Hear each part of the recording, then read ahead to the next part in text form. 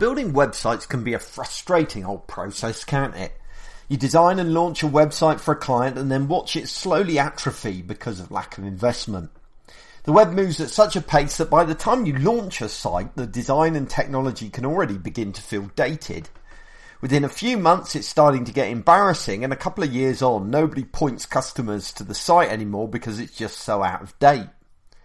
Admittedly, many clients recognise that some basic maintenance is required in order to update content and fix typos. However, there is little investment in the ongoing evolution of many sites. The problem is that when we talk in these terms, it can sound like we're trying to extract more money from our clients. We know that that's not the case, but we need to learn to communicate the benefits of ongoing evolution more clearly if clients are going to believe us.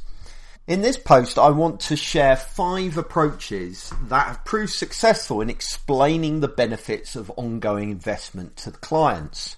And the first one is a garden analogy. This is actually from Seth Godin, who once wrote, "Great projects are gardens. They are tended, they shift, they grow. They endure over time, gaining a personality and reflecting their environment. When something dies or fades away, we prune, replant and grow again. By all means build, but don't finish. Don't walk away." And if you replace the word project with website, you have a great way of describing website evolution to clients. The problem is that most clients think of the web like constructing a building. You draw up plans, you begin construction, finish the build, and then the job is done. Yes, you may do an occasional bit of maintenance, but essentially the building is not going to change again. Comparing a website to a garden is a great way of getting clients to think in the right way. Gardens take time to bed in. They have to be nurtured and almost always improve with age. What is more, gardens need to be pruned, and most websites I encounter certainly could do with some content pruning back every few months or so. The next technique that I use is the false economy argument. Clients prefer to think of their website as a series of finite projects because that doesn't require an ongoing financial commitment. However, ultimately, this kind of thinking is extremely costly. Most company websites exist in a constant boom-bust cycle with periodic redesigns every few years. Unfortunately, there are 2 problems with this approach. First, each redesign usually consists of entirely throwing out the old site and starting from scratch, and that's a huge waste of money. There is no need to throw out everything. The only reason this happens is that the site has been neglected for so long that it's easier than picking through the mess. If the site is continually evolved, this isn't necessary. The second problem is that the website is only really at its peak performance when there has just been a redesign. When the money then dries up, it starts to decay. The design begins to look dated, the technology becomes superseded by the competition, and the content falls into disrepair and doesn't represent the organisational changes that are going on. Before long, it is an embarrassment, and so it's more of a hindrance than a help. In fact, you could argue that most websites are never at their peak performance because they're not built on user behaviour data. And this brings us on to the next point, which is the path to user enlightenment.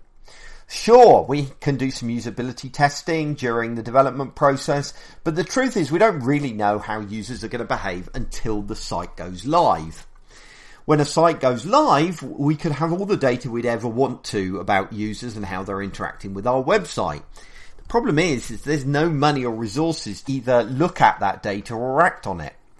A website should be continually monitored and improved based on the analytics gained, and explaining this to a client helps them to see the need for ongoing investment.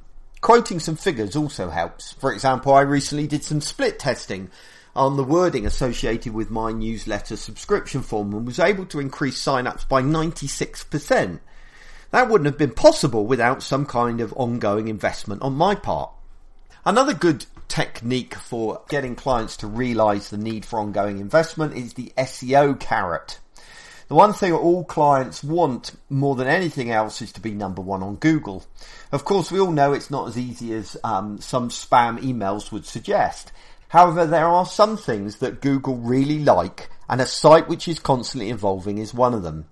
Google likes fresh content and updated sites because they demonstrate that the site owner is committed to improving what he's offering users.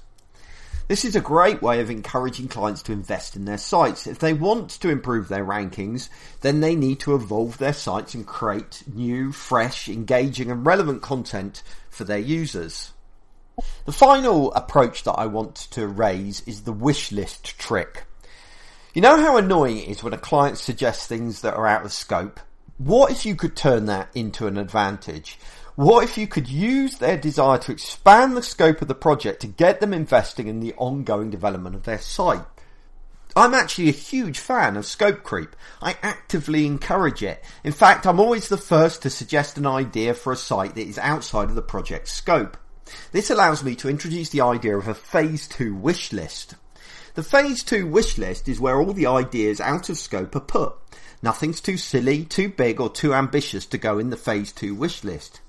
That is because the Phase 2 wish list gets the client thinking about the long-term development of the site. Sure, it's out of scope for the current build, but it can be introduced later. After all, that's the great thing about the web. It's easy to evolve, improve and grow. Ultimately, all of these approaches are simply about shifting the client's thinking. They're about showing them that the web has a lot more potential if it's set free from the periodic redesign and allowed to evolve over time.